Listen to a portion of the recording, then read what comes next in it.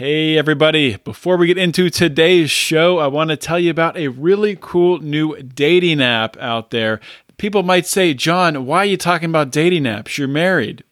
Mark's married, Brian's married, 3 married guys talking about a dating app. Well, let me tell you why, because this, my friends, is a dating app that libertarians need, that people who have strong beliefs, strong value systems need. All the other dating apps out there, they don't let you search for your mate, search for your significant other, search for a potential spouse based on a values-based matching system. And if you're a libertarian, this is something that is definitely something near and dear to your heart. You don't want to end up matched with a statist. Drone actually allows you to set and pick your own deal breakers and deal makers. It's going to match you with someone based on that. You get a notification. Get this, guys. It's no swiping left or right, none of that nonsense. It's no texting. It's no leaving voice messages. It's all video-based. So you're going to get to see the person that you're talking to on a screen. There's no catfishing nonsense, none of that. Let me tell you about how you can get Drome. It's free, but what you're going to do is go to Drome, that's D-R-O-M, drome.date/lions. And once you bring it up in your phone's browser, you download the app, and you're going to use the invite code LIONS to sign up. If you're a single person out there looking for love in the Liberty universe, stop sliding into the Twitter DMs and being creepy. Get out there, set up a profile on Drome, and find somebody who matches your value system and start talking to them face to face. Just go to drome.date/lions. Use invite code LIONS. Make it happen today, guys. Come on. We are born free, and we will die free. The time in between, though, that's complicated. In that time, governments, institutions, and our egos will limit our ability to find true freedom in this life. These are real stories of real people overcoming the odds, persevering in justice, and unlocking their potential. Welcome to Finding Freedom. Here's your host, John Odermatt. Hey, what's up, everybody? Welcome back to another episode of Finding Freedom here on the Lions of Liberty podcast. And really excited about today's show, something that I'm very passionate about, that I know a lot of people are very concerned and shocked by what they're seeing happening in Australia with regards to coronavirus lockdowns. Just disgusting stuff that's happening there. And there's really, when I saw it happening, sure, I could bring someone on the show from the U.S. to talk about it, but I thought, why not try to find somebody who's on the ground in Australia to give me a report of what's happening, reactions of people who are for this, to tap into really what is the temperature on the ground in Australia and what's going to happen going forward, kind of looking into the crystal ball. So I found a friend, Liberty Down Under on Twitter. We're going to be speaking with him. A great conversation. You guys are going to love it. And if you want to see the video version of it, you can go to our YouTube channel. It's posted up there. It's also going to be on Odyssey as well. So I never promote our video content. If you didn't know, pretty much every show we do now, almost every show, has video accompanying it on YouTube or Odyssey, wherever you decide you want to watch. So do that. Or if you haven't, please subscribe to the channel. Helps us out. Wherever you listen to this podcast, give us a subscription. And if you want to support us, please do so by going to patreon.com/Lions of Liberty. Let's get to the show. I don't want to waste any time. All right, we are live. Give it a couple seconds here, see if we got some people to join on in. Live on Facebook and YouTube. Joined here, we got somebody, so I'll start. We got one person at least. I'm joined here on a special live edition of Finding Freedom with Liberty Down Under. Now, this guy, so a little backstory to this before I do a full introduction. I obviously, with what's happening in Australia, in the United States, we're kind of disconnected from it. We see what happens on TV, and we're all pretty shocked by what we're seeing. And I put out some feelers on Twitter. I said, Twitter, who should I talk to? Who should I talk to in Australia? Who's plugged in? Who's a liberty-minded person in Australia? And I had multiple people come back and say, you got to talk to Liberty Down Under. So that's who I'm joined by today, Liberty Down Under. He's now it's spelled a little differently. It's Liberty. It's at Liberty Down Under without the E on under on Twitter. And he's a 19-year-old. Very ambitious guy. He's involved with the local libertarian politics over there. He's looking to get into law and international business, and he's somebody who is working hard for libertarian ideals in Australia, and he's plugged in on the ground. So, welcome to the show, man. Oh, it's good to be here. Let's start off before we get into. I'm sure everybody wants to hear about what's happening in Australia, what your opinions are on it, the people and what's happening on the ground. But before we get to that, man, how does a 19-year-old in Australia come across the ideas of liberty and get interested in this? So I've had a bit of a crazy political journey. So back in 2016, when we had the US elections, I was a Social Democrat, and today I am an ANCAP. So it's been a very, very, very radical trip. So by 2018, I was a neocon. I was watching a lot of Stephen Crowder, and then came across the word libertarian. I was like, well, what does this mean? I started reading into it. I was like, well, I agree with this, and so ended up moving down more and more into libertarianism, and ended up being an ANCAP by this year.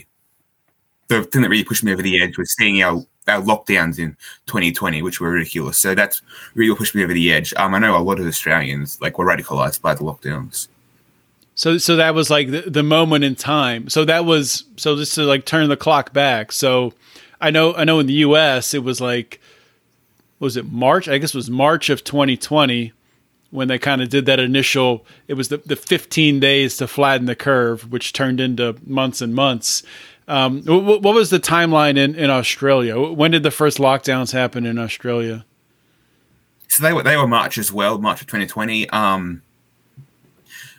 They were lifted middle of winter, which is a summer for you guys. Mm-hmm. But we've had lots and lots of snap lockdowns since then. I know Melbourne went into a 4-month lockdown in the second half of 2020. And they're in their 6th lockdown in 18 months right now. And down in Melbourne. What part of Australia are you in?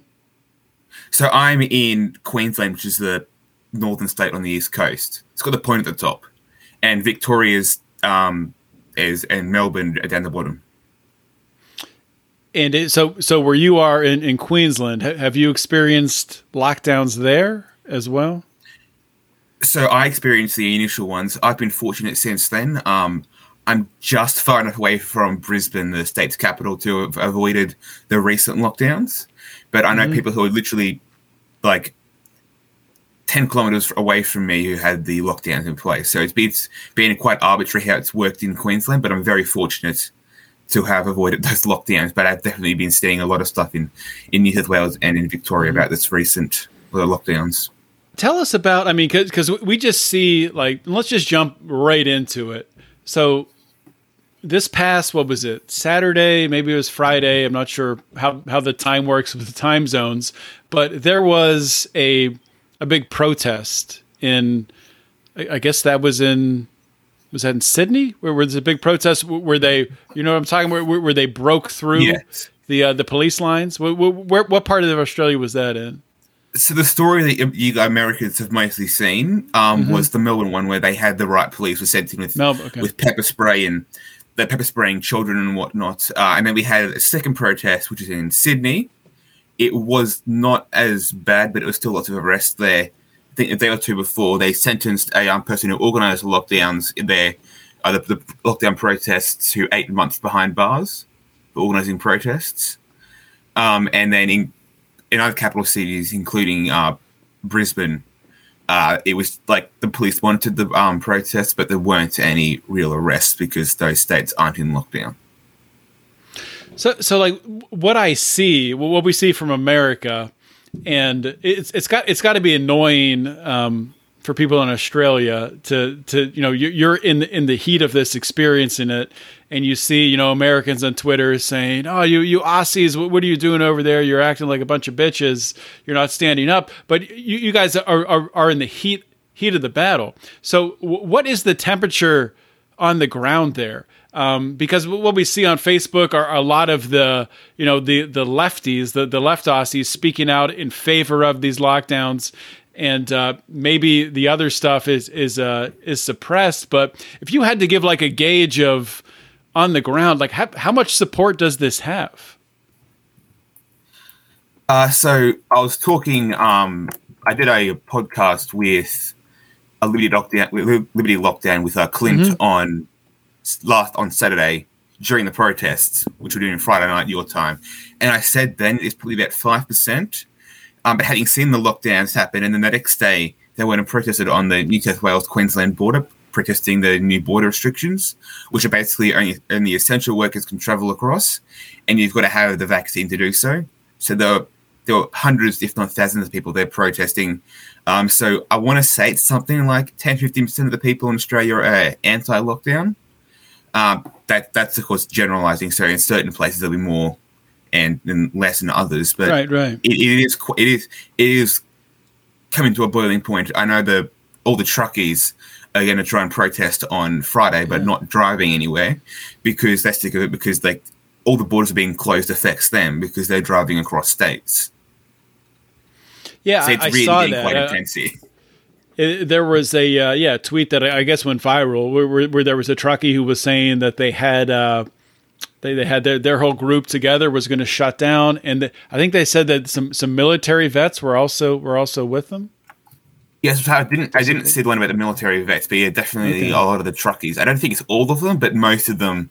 I know one of the trade unions of for truckies was like 90% of people supported the strike on Friday.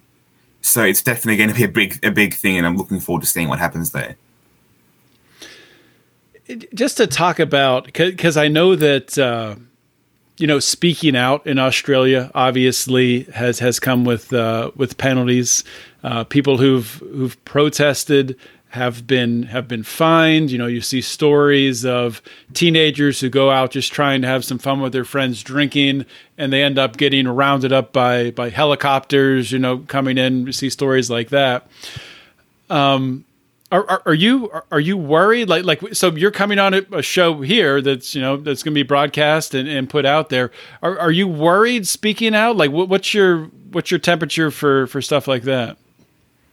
So when I first got into social media politics, which would have been November last year, I was definitely in like, don't put my face out there, don't do anything. But right now it's like we have to do something because what we have right now is not working. So that's why I'm coming on all these podcasts and putting my face out here and like doing a call to action, because we have to do something, because we can't keep going the way we are, because if we keep doing what we're doing, we'll just be submissive and the government can walk all over us. So let's flip back and talk about coronavirus. So I think maybe the view for coronavirus is a little different in Australia in the mainstream than it is in the US. And it's not perfect in the U.S., but I think a lot of people in the U.S. kind of understand that this is a virus that, it's not going to go away. We can't lock everything down. It's going to disappear. It's going to be here. That's not to say that. Yeah, that's what I'm saying. I mean, sure, pro-vax, against vaccination. I'm not vaccinated, but if people want to get vaccinated, I have no problem with it. But when you look at Australia, the way that they're managing it, do they not understand that it's there's animal vectors and it's not going away? Is that widespread? So our Prime Minister, which is our version of the President, has said recently, we can't get COVID-0, but the state premiers of Queensland, Western Australia, and Victoria, all of whom are Labor, which is our version of the Democrats, have said no. We want to get rid of COVID completely. So that they're trying to go for a COVID zero. So every time you get a single case of COVID, you go into lockdown.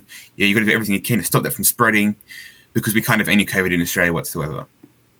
It's the same in New Zealand. They locked down when they had one case turn up, and they immediately went into a lockdown.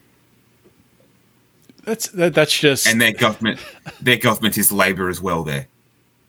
So, but it's definitely worse coming from the left than it is on the right. But even the right in Australia has been supporting it to some extent. The police minister from New South Wales, who's a Conservative, from the Liberal National Party, he asks for soldiers from the federal government to come in and enforce lockdowns in Sydney. The Prime Minister, also a Conservative, obliged to send in 300 soldiers. There's now 800 soldiers in Sydney and the surrounding areas to enforce lockdowns and support the police. So we're at the point where the Conservatives support the government sending in the soldiers against their own citizens. And the Deputy Police Commissioner of New South Wales just recently said, report your neighbours. If they're breaking lockdown, report your neighbours. And people have been. That's the most disturbing part. And that's also the same thing in the United States, is that people are quick to, when we were in lockdown, quick to report on their neighbor, quick to report on someone not wearing a mask, quick to turn someone else in. It's sick. It's a sickness. And it's not that, I think as libertarians, one of the things that we have a blind spot for is we're quick to point to the state, point to the ills of the state, and kind of miss that actually, well, who is the state? When you peel back the layers, the state is made up of the people supporting it, the people propping it up, the people voting in these democratically, elected governments. And who votes? That's your neighbors, your community. So, of course, when the shit hits the fan and you have a pandemic, the people who are voting to coercively steal from their neighbor, to do things of that nature, are also going to be quick to turn their neighbor in if it goes against what they believe in or what they think is not safe for them or their family, which is it's troubling, and it's a problem with the fabric of our society. So, I don't know if it's hard. I guess from my perspective, and my question would be, when I look at the United States, I feel like we have, I don't know. I was going to say, I feel like we have more of a split, I guess, where maybe that prevents us a little bit more with the red and the blue states from having a devolving situation like has happened in some parts of Australia, but maybe not. So how does Australia, or I guess does Australia, come back from this? How do you guys break free from this tyranny? I genuinely have no idea. So the way I'm trying to approach it right now is through getting involved in the political party that's just been set up. It's a new libertarian party. They've literally said to me, "Hey, do you want to come on and do content creation for us for social media and set up a podcast, that sort of stuff?" So I've got a lot of flack from Americans for getting involved in politics. What kind of flack? What kind of flack are you getting from Americans? Well, I'm not a real ANCAP because I am involved with political parties. Tell them to shut up. At the end of the day, yes, I understand where they're coming from. You have to be careful with the ANCAPs, and at the end of the day, yes, politics probably is not the answer, but you have to assemble a base. You have to find out who's on your side, right? And how is she going to do that? So the way I'm approaching it is because we've got mandatory voting here. So if I was American, I probably wouldn't vote, but because we've got mandatory voting here and it's preferential voting, my sense is if I, vote for libertarian parties, then they'll get more attention in the media.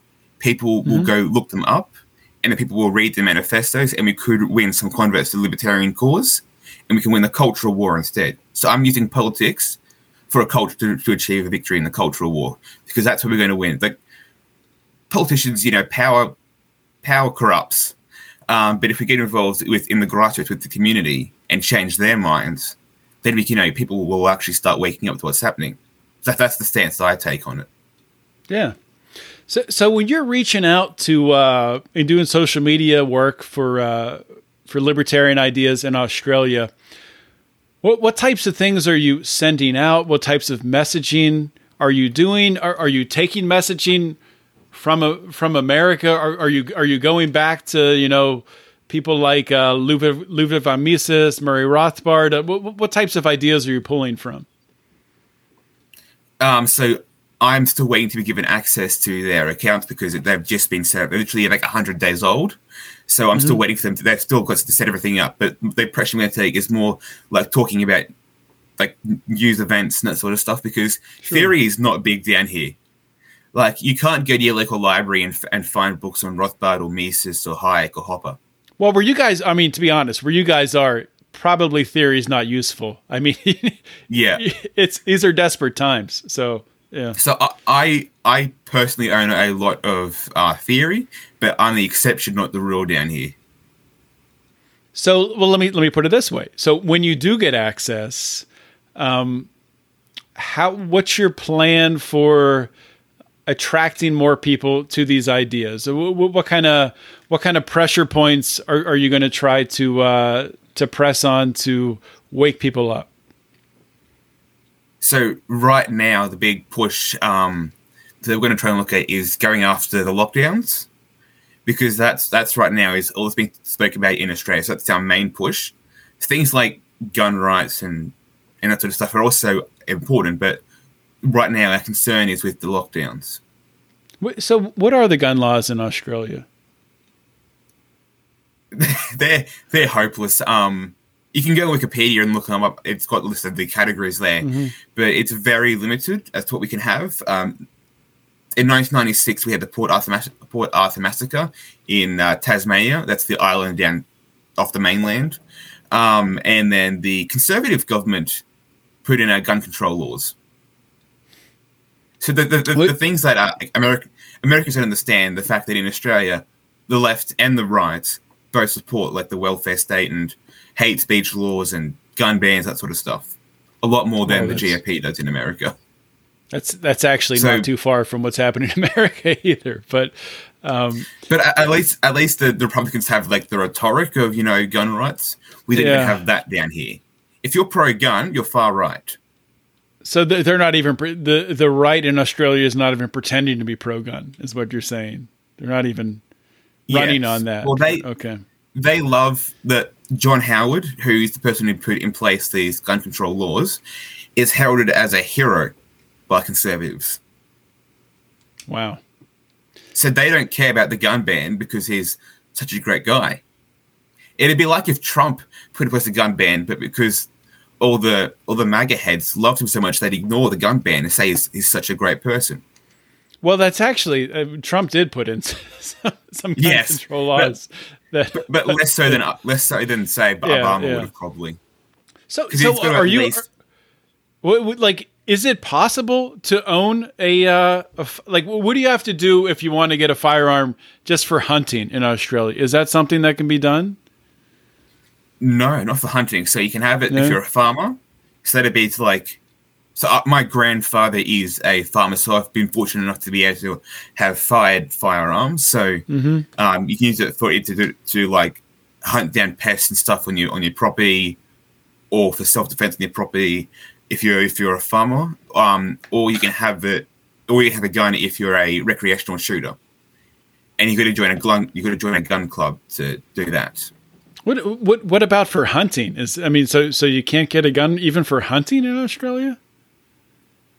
So I don't know the specifics on that, but I think you've got to be quite rural. So you can't. I can't go out and get a gun to go hunting animals where I am right now. Just because you're in a city. Okay. Yeah. So it wouldn't be a reasonable grounds for it. So we do have more guns now than we had after the amnesty finished in 1997, where people handed in all their guns. We do have guns, more guns now than then. So the Australian left is like, when we bring up guns, they're like, stop complaining about it because you have more guns now than you had then. But the problem is that we've gained 7 or 8 million more Australians. So although we have more guns, we've got a lot more people. So the proportion of households that own guns has dropped by 75%. The people who are buying guns already have guns. Right. So you're not getting any really new guns into circulation. No. So I mean, so that really goes back to, with these lockdowns, there's really no threat of a pushback. So when you look at Americans that I talk. Oh, go ahead. Sorry.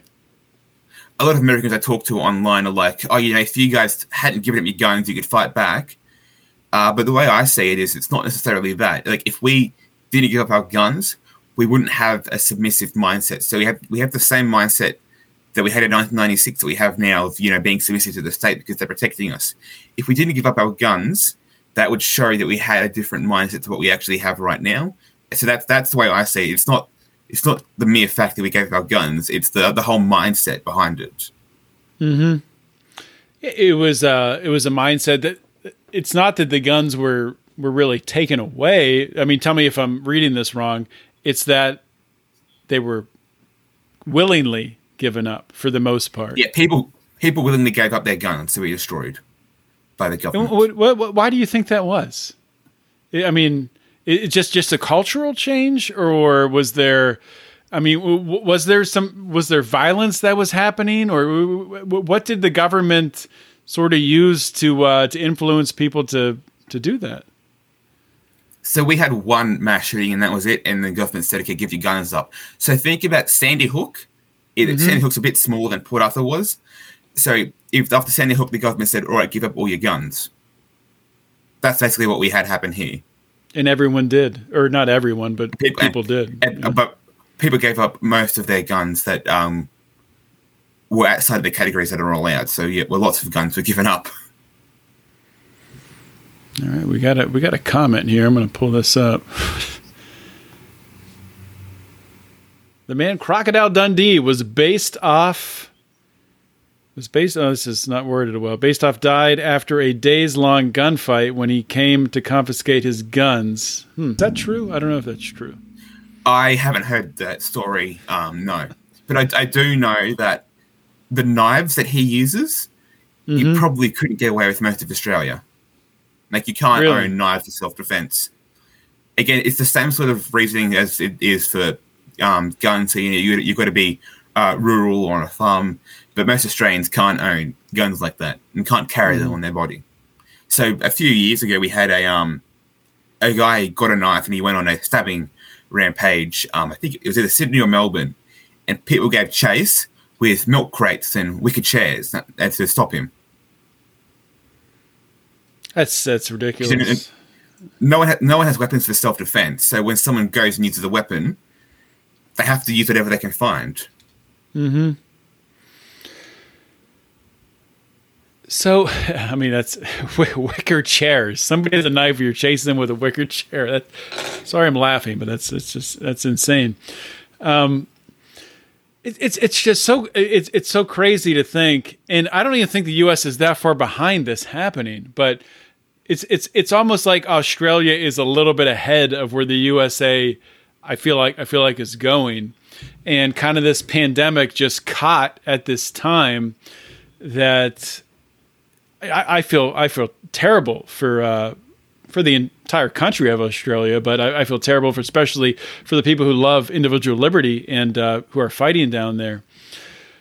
So when you reach out to, I mean, just for an example, I mean, when you look at your, other 19, 20, 21-year-olds, 18-year-olds, those types of people in Australia, younger people, where do they generally fall in this? Are they in favor of these lockdowns? Are they going for it? Are they skeptical? Somewhere in between?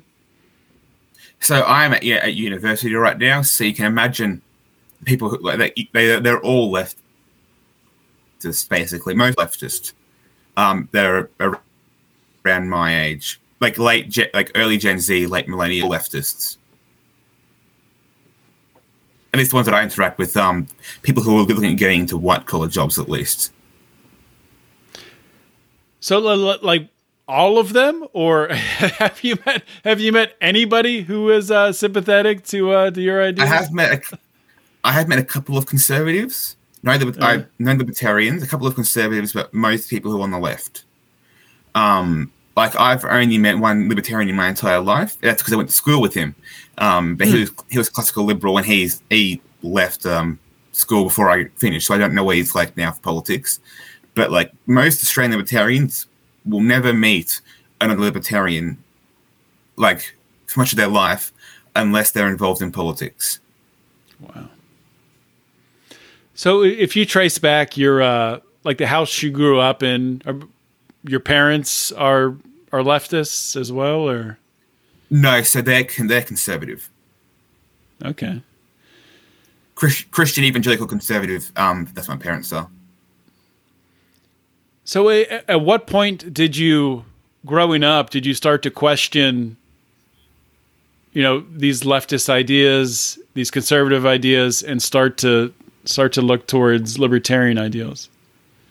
So I started off as being on the left. In 2017, we had a same-sex marriage plebiscite, which is basically a postal vote for all the citizens. It's one of the few times that we have actually had voluntary voting in Australia, so it wasn't mandatory for once. So I went to school with a guy who was gay and a lesbian as well. And I remember talking to them, and I said, well, we should at least, let the right speak. So for context, where I live is the middle of the Bible Belt. So when we had the vote happen, we were one of the few federal electorates who voted against same-sex marriage. So the gay and the lesbian I was talking to were like, we can't even let the right speak their opinion on this.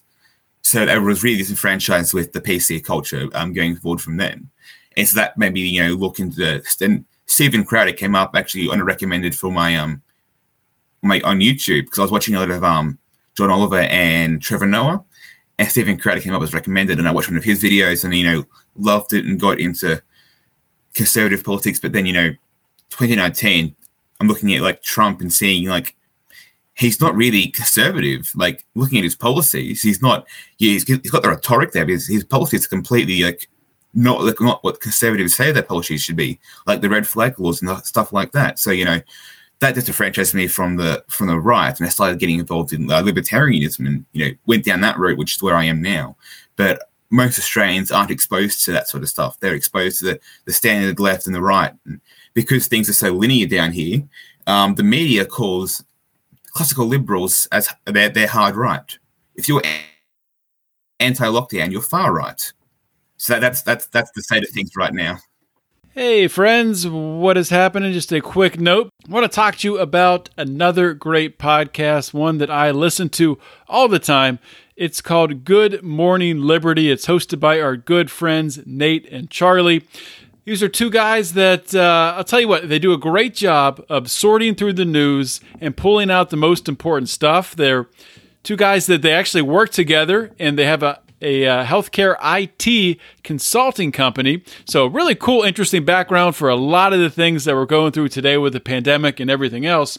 But also importantly, I think that they really bring a great way of taking complicated ideas and condensing them down so you can easily communicate them to your friends and persuade them to actually agree with you on some topics. So I really want to encourage you, if you haven't done this yet, go give Good Morning Liberty a listen. Check out Nate and Charlie and tell them that I sent you to listen to Good Morning Liberty. Check it out. That's interesting. So you were looking at a modeling after Stephen Crowder in the U.S., obviously, and looking at Trump and being like, well, this guy's not really conservative. What's happening? So is that something that's common for Australians to look at the United States and as kind of a mirror for their politics? No, it's not. So half of my degree is international relations, which is like world politics and foreign affairs. So, I was always interested in politics. So that's why I was following America so closely, because what America does, Australia does. Like, people call us the 51st state, although we're worse than California, but we're the 51st state of America sometimes. So, I was always paying attention to what America does. And so, I was seeing a lot of stuff about Trump and, to a lesser extent, Australian premiers and prime ministers, but who claimed to be conservative. It was especially Trump. And I was like, he's not conservative at all. No, he was just a populist. And it'll be, I mean, not to get sidetracked, but it'll be interesting to see what happens if Trump runs again, with how terrible Joe Biden's doing, and especially when you go against the war machine, and he's pulled out of Afghanistan and done it in a pretty remarkably bad fashion. It'll be interesting to see what happens. I don't know. Well, remember he was Obama's vice president, and Obama stopped up Benghazi, so he's learned from the worst. Yeah, well, it's funny, like. Joe Biden thinks like he says things. Well, he's senile, but he says things and doesn't think like anyone's paying attention to the timeline. And he's like, "Well, yeah, I remember 10 years ago I was saying we should have been out of Afghanistan." It's like, well, you were the vice president then, man. Like you can't just say you were saying it and then you were there. It should have happened. You should have had some influence. It's an indictment on you. But anyway, I mean, I'm glad the U.S. is out of Afghanistan. It's just remarkably pitiful the way they pulled out and have left people behind when obviously they knew what was going to happen, that they knew the Taliban was going to take over. They could have got everyone out, and it shouldn't have been an issue. I don't know if it's intentional or not. It seems like it might be intentional, honestly. So with Afghanistan in Australia, we've got a very, very tough border policy. Thinking about Trump's border wall, but actually being successful. So if you come by boat to Australia, you'll be sent to Nauru or Manus Island to be processed, and you could be there for years. So a very, very tough immigration policy. So when Scott Morrison, the Prime Minister, sent a C-130 over to Afghanistan to, get our boys out, he brought home 26 people, including one Afghan national, but they were mostly embassy staff. So yeah, he could have brought home like people who were like refugees, but no, because we've got such a strict immigration policy, he didn't want to bring home any people who were refugees. That's really interesting from a country that puts out this leftist, empathetic, caring vibe that you won't let anyone in. So yeah, tell me more about the immigration policy. So. How does that work? Like, how hard is it if someone wants to immigrate to Australia? It's a year-long process and they're isolated that whole time, or how does that work? No, so that's illegal immigrants. So if you come by a boat as a refugee from the Middle East, that's what they'll send you. So you can still come here legally as a legal immigrant, and that's a standard normal process. But like illegal immigrants are sent to these two islands to be processed, and they could be there for years. Yeah. Before they're finally let into Australia. I guess it's different with an island nation. You don't have to worry about borders that much, right? You can't. Like with the United States, with Mexico right there. I mean, trying to keep a wall up and keep a front up is kind of absurd when you have a border that people can just walk over. But anyway, turning back to COVID, because I feel like the eyes of the U.S. are locked on Australia. You have the people from the left who are thinking and saying, we should have been more like Australia. We should be more like New Zealand. You have the people from the right saying, oh my God, look at this. This is terrifying. What's happening there? When you try to picture your own life, 5 years, 10 years from now, I guess we could split it. 2 questions. What do you hope for? What are you working for? And then the other side would be, what's your worst case scenario? Like, what do you think the worst thing that can happen would be? So my goal right now is just, get people over the line to being libertarian. So I don't care if they're classical liberal or if they're minarchist or if they're ANCAP. As long as they're in the realm of libertarianism, because I know that's better than what we have now. Definitely, even though classical liberals, they still support the state to some extent. It's better than what we have now, at least. And it's not realistic, with the Australian mindset, to bring them straight to ANCAP. It will be a long journey. So that's the hope, to try and at least change some people's minds and get them, open to libertarian ideas to some extent, as long as they're in that libertarian circle. I know a lot of American libertarians are very much gatekeepers. I've got definitely, as I said before, I've got flack for that. I got flack for being a law student who's a Lysander Spooner ANCAP. Because then I'm not a real libertarian either. I know a guy who with strong borders. He's not a real libertarian, according to the Americans. Not everyone, but a lot of people say that to us. It's really disheartening to see, this is how they see us. They don't see us as real libertarians. They just see us as, statists to, have rhetoric there. But I would honestly, I would not get too caught up in the opinions of libertarians in the U.S. We are very fractured, very, very divided, yes. which to a certain extent is healthy because we get a lot of good debates, we get a lot of good discussions, and at least at this point in time, we have freedom of speech, so we can battle back and forth. But yeah, I would not let that hold you up. Keep pushing forward. Don't get caught up with assholes in the U.S. Giving you shit. I know. I was trying to compare the US model to what a lot of Australians are supporting, which is more of a unity stance. So we'll work with anyone to work for our common goals of liberty to any extent. So we'll work with communists, work against the government. We'll work with the right to support more free markets. We'll work with anyone who's willing to work with us to achieve our common goals. Provided that coalition building. That's what it's all about. Finding people. That's basically it. On common issues. That's what's worked to a certain degree in the U.S. with finding, working with the left on criminal justice reform, things like that. I know that's something we talked about before, with your interest in the law. So that's what it's all about, is because it's kind of hard to get people to come in and grasp the whole, libertarian concept. It's easier to go out and find areas where you agree and build coalitions that way. Yes, I definitely agreed. Because there are so few of us down here that we have to do anything we can to, achieve our goals of liberty. In America, it's easier to be more gatekeeping because there are more libertarians there than there are down here. But because there aren't many of us, we have to do anything we can to, to achieve what we want to achieve in terms of liberty. So that's the approach that we take. Mm-hmm. So you're saying that there's not many libertarians in Australia. So when you look at the top of the show, we were talking about, it wasn't in Sydney, I guess it was in Melbourne, the protest where they broke through the lines. It seems like there is some anti-lockdown sentiment there. There's some anti-lockdown support. Is that something that you think can take hold?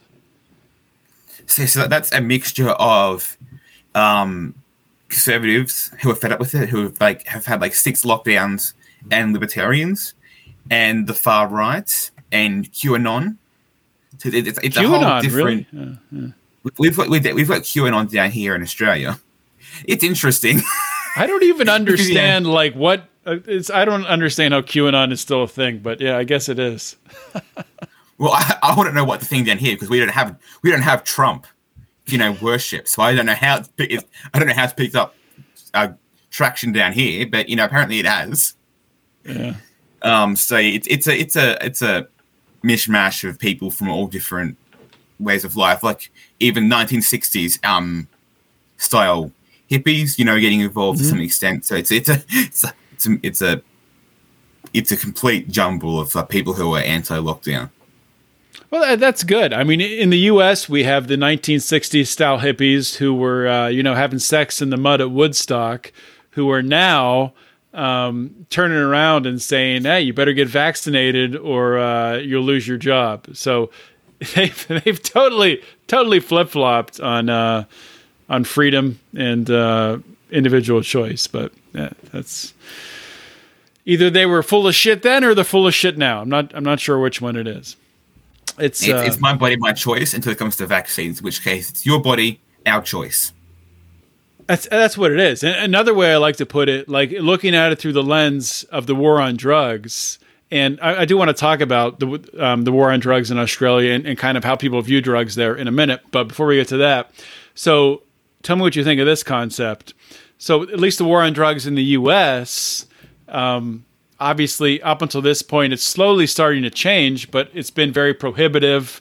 Really the only thing that has been legalized to a certain degree recreationally and medically has been marijuana. Everything else extremely prohibiting what you can put in your body.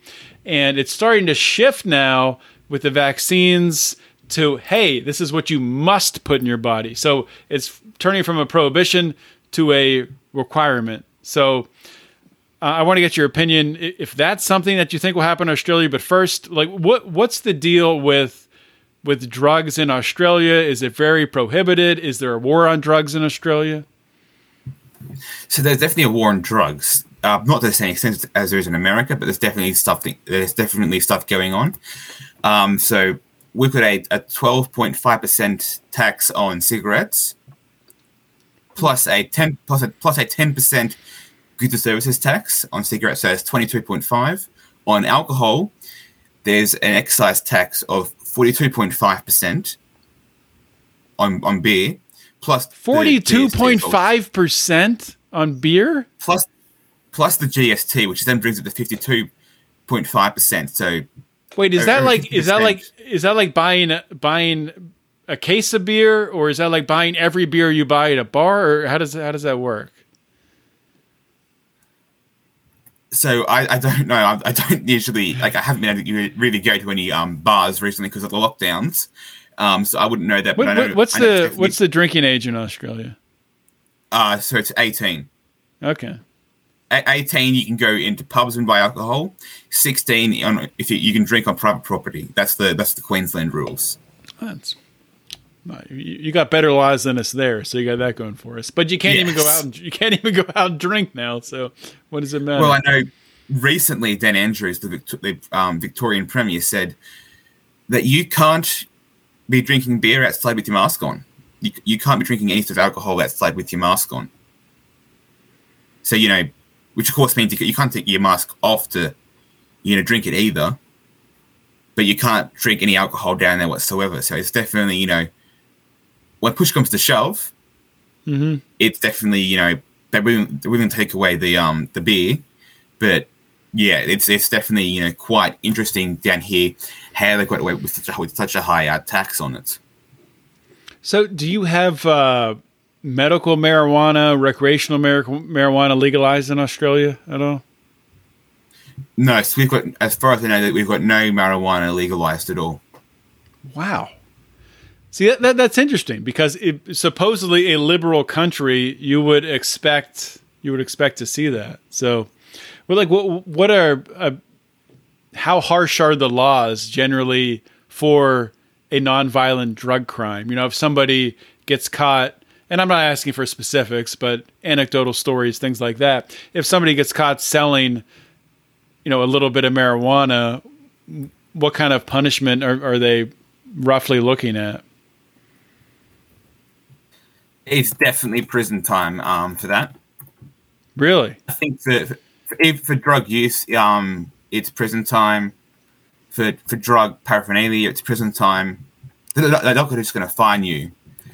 They're very, very, very much strict on that, which you can which reflects the alcohol taxes. Even if it was legalized, it would be heavily regulated and it would be taxed to kingdom come. Like whiskey and gin is taxed 57%. So you can imagine how much I'll tax marijuana, even for medical reasons. Jeez, man. Yeah, that's So it's the sin tax, as they say. So yeah, that's the same thing they do in the U.S. and they do the same thing with cigarettes and I'm sure, or maybe you didn't see, but years ago there was the famous story in New York City where Eric Garner was selling loose cigarettes on the street, and he got choked out and killed by a New York City police officer for selling loose cigarettes, and the police officer walked away and did not do any prison time. So it's just fucking insane. Well, I know in Queensland it's 15 years for drug paraphernalia, for example. So it's ridiculous is that the extent that they'll go for it. Mm-hmm. And it dates back to the end of the 19th century. That it's been going on for. So back then, the Queensland Parliament passed this was like 4 years before Federation. The Queensland colony, as was at the time, passed the Aboriginal Protection and the Restriction of the Sale of Opium Act 1897. And as part of that act was meant, you have to sell drugs and alcohol. You have a license, mm-hmm. which brought in the equivalent of $5.5 million US. In today's money per year. They arrested people from China for selling drugs.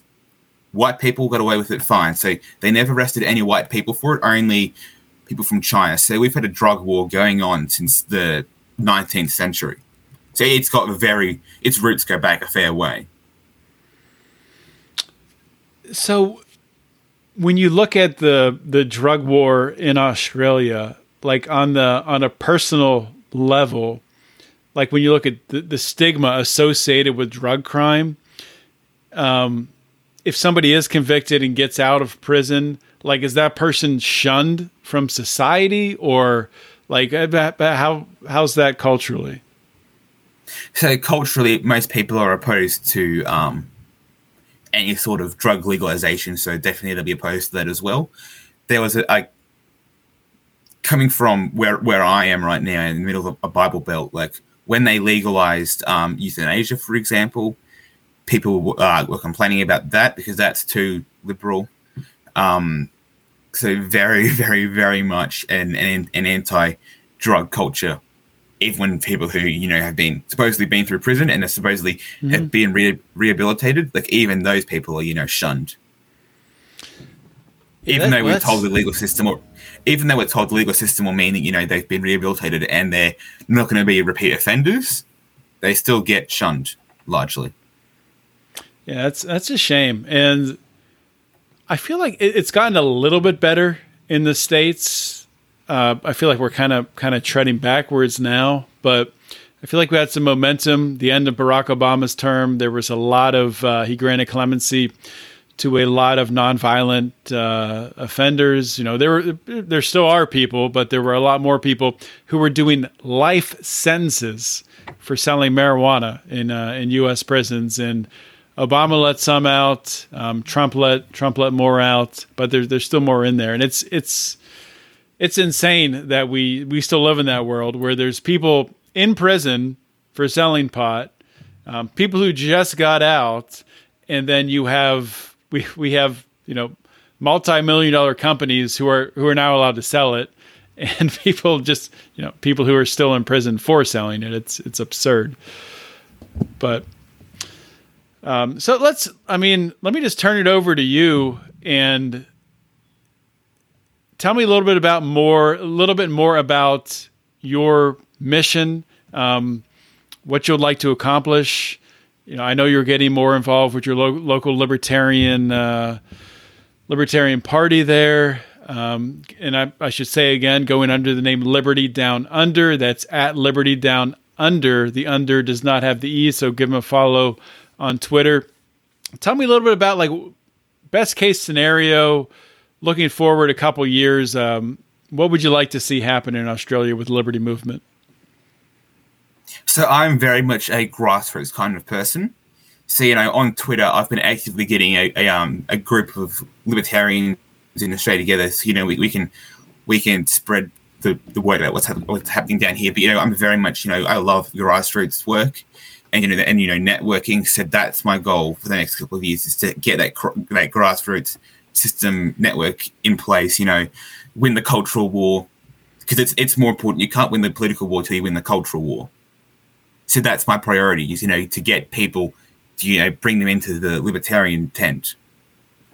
And that way we can win the cultural war first, because you're not going to win politics until you change people's mindsets.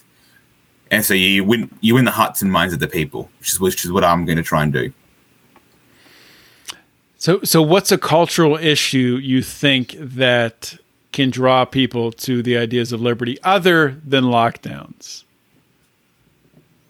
So probably a big one would be, this is where we can appeal to the left, would be immigration.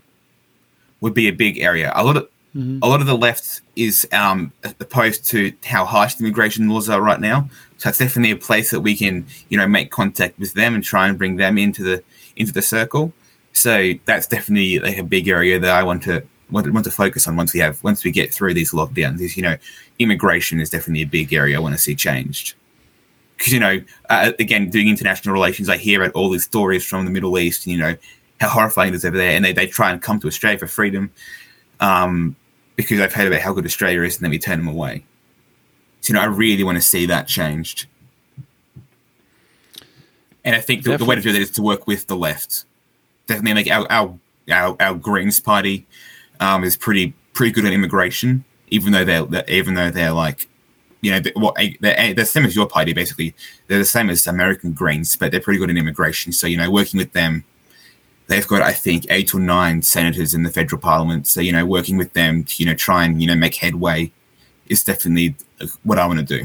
They're doing better. They're doing better than American Greens. American Greens have no power here, but I've met a bunch. They're caring people. They're generally nice people from the ones that I've met. So I have nothing against the Greens in the U.S. But that's because we've got preferential voting. So there are 12 senators per state, not 2. Mm-hmm. And preferential voting means that like minor parties can get senators in. So the Liberal Democrats, which are the main libertarian party, that I used to be involved with, they had a senator at one point from New South Wales, a guy named David Leyonhjelm. He's been heralded as Australia's Ron Paul. But he got in because we have preferential voting. So the Liberal Democrats are definitely trying to go for the upper house, try and, get libertarians in there. They've got 2 in the Victorian upper house as well. So can you explain real quickly how preferential voting works? So you label down the ballot paper, 1 to 6 or 1 to 5 if it's for the lower house. You label 1 to 6, 1 to 5, however many candidates there are. You've got to give everyone a number, and you've got to label 1 to 6 for the Senate. I think it's 1 to 6. I haven't voted in a Senate election. I have voted in lower house elections, but not a Senate election, because Queensland, my state, we had our election last year, but we don't have a Senate. We've just got one House of Parliament, the lower house. So I haven't voted in any Senate elections yet, but we've got a federal election next year. So you label 1 to 6. So you rank those 6 in the order you'd want them, and then there's the points assigned for each ranking, and then that's how you determine who wins. Yes. Yes, that's how it works. So often the Liberal National Party will work with other right-wing parties. Probably the bigger one we have is One Nation. You may have heard of Pauline Hanson, who's a very controversial figure down here. She pulled a stunt where she turned up into Parliament House wearing a burqa to make a point that you can't tell people's faces if they're wearing a burqa, so we should ban the burqa. Which is very controversial, but often the Liberal Party will do a preferencing deal with her party. So you vote Liberal 1 and then vote One Nation 2, and they'll One Nation will tell their voters to do One Nation 1, Liberal Party number 2. So that way, if they don't get in, the other party does get in. They try and work things like that. They should do the with the masking, to show that we should not be wearing masks. They should sneak some politicians into the Capitol in the U.S. wearing masks and wigs so you can't tell who they are. It would be funny. That would be a good prank. So we've had a couple of federal MPs go against lockdowns and restrictions. George Christensen from the Liberal Party, he's probably the most recent one, and he got criticised from the left and the right for being anti-lockdown. Mm-hmm. So politicians, get screwed over. Like if they're actually trying to be anti-lockdown, the two Liberal Democrat senators in Victoria for the state parliament protested on the grounds of Parliament by sitting in chairs at the front for the duration of the day until late at night, to protest Dan Andrews, the Premier, closing down playgrounds for kids. The police were waiting to arrest them once they got off Parliament grounds. I don't know if they were arrested, but their argument was you can't arrest us on Parliament grounds because we're politicians, we're doing our parliamentary duty. So they were able to get around the cops that way. But yeah, there are a few politicians who are anti-lockdown, anti-mask, but not many at all.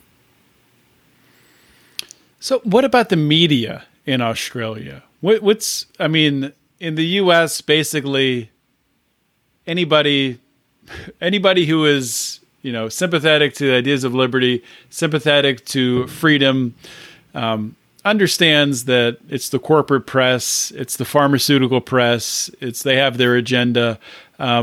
What's the media like in Australia? It's pretty much like you guys. So one of our biggest federal newspapers is The Australian, and they're the people who called the Liberal Democrat Liberals, they called them hard right. So the media is definitely very much anti. The only exception we have there is Sky News, who are a bit like Fox News in America. So they're a bit more anti-restrictions, anti-COVID lockdowns, but they're pretty isolated in that stance.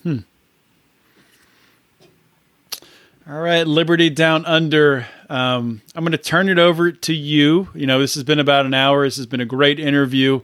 And I want you to plug everything that you're working on, your personal stuff, anything else that you have out there. Please tell my audience where they can find you, where they can help you, all that stuff.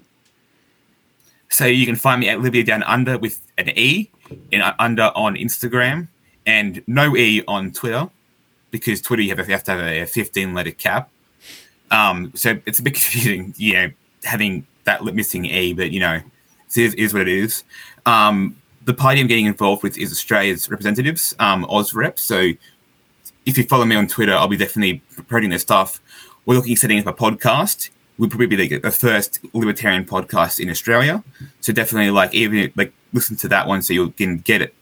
A good feel about what's going on down here culture-wise. That's probably the biggest thing right now I'm going to try and work on is, we need in America, you want a real libertarian. If you don't have a podcast, down here, no one has their own podcast. So, I want to try and, get some podcasts out there, get the word out more than just, tweets about it. Yeah, definitely let us know when you get that podcast off the ground. We'll, help you with publicizing that, tweeting it out, all that good stuff. So, yeah, I've had a few Americans come, because I'm moving in American circles online. I've had several Americans say, when you get the podcast up, we can help you with publishing it and how edit it and sort of stuff. I'm probably not going to be a main host because just got so much stuff on right now. Working part time, university full time, plus all the social media stuff. So I probably won't be a host, but I'll definitely be a regular guest on, hopefully. Awesome. Well, looking forward to see everything that comes out, and definitely, as libertarians in the U.S., I think everyone is looking at Australia, and we're hopeful that things get better for you all. And I don't know, man. I mean, it's not that the U.S. is that much better. I just hope the world wakes the hell up in the next year here. Yeah. And the next time you and I talk, this is all behind us, so we can talk about advancing liberty and not worry about all this lockdown bullcrap. Yes, agreed. All right, buddy. Well, thanks for coming on the show, and we will talk soon. Thank you. All right, taking a quick break here. I want to talk to you all about my friend of the show, Tyler Colford, a.k.a. Crypto Man, and his new song. And he's featured on a track with Intrinsic. It's called First World Problems. Basically, what it's doing is it's talking about different concepts are woven throughout the track, cancel culture, grifters, inflation, innovation, all kinds of different things. It's a really, really interesting track. Please go wherever you listen to your music, iHeartRadio, Spotify, whichever one of these places where you listen to music, please like and follow Crypto Man, and please like this song, share with your friends, and it's just an awesome song, guys. So I got a clip for you. Check it out. clean the room, better clean the room. Cost of education when internet is free. Blind window makers who simply cannot see. Rumble, rumble, earthing cancel by the hundreds. Feel the hits, rumble, earthing cancel. Shake your ass out in the landfill. Livable wage, you're born in a major. Standards change like a mini fire. Minimum wage inflation. Hope you guys enjoyed that episode. Another awesome guest here on Finding Freedom. I'm really excited about, all of the great guests I've had on recently, and excited about the direction of the podcast, of the Lions of Liberty brand, things we're doing. One of the things we're doing, guys, is if you haven't been to the Lions of Liberty store, if you haven't seen our t-shirt designs, we just rolled out a new one. It's freaking awesome. It's our Hands Up, Don't Nuke t-shirt. And if you just go to lionsofliberty.store, you'll see it right there at the top of the page. You can browse through, check out everything we got there. But I really highly recommend picking up one or two of these shirts, and you're going to love it. It's got the redneck-looking guy with his hands up, with the bombs pointed at him, big lettering, Hands Up, Don't Nuke, put together by our good friend Dan Smots. You're going to love this t-shirt. You can get it two ways. Like I said, you can go to lionsofliberty.store, pick it up that way. Or if you join the Lions of Liberty Pride at a certain level, you actually get a free t-shirt when you join, and you can pick that. Or just by joining the Pride, you get access to a discount on on all the merchandise we have in the store. So you can buy it that way as well. And we have the Taxation is Death t-shirts. We have our original designs. I got the old school Felony Friday stuff. Brian has his Electric Liberty Land t-shirts, and Mark has the original, the OG Lions of Liberty PBR logo shirt. We got the Are You Ready to Roar shirt, and we've had a ton of different designs. We've never taken anything down. It's all there. So check it out. lionsofliberty.store. Thank you guys for listening to today's episode. Such an important episode. And thank you for everything you do supporting us. We really do appreciate it. All right, guys, this is John Odermatt signing off. Always remember to keep your head up and the fires of liberty burning.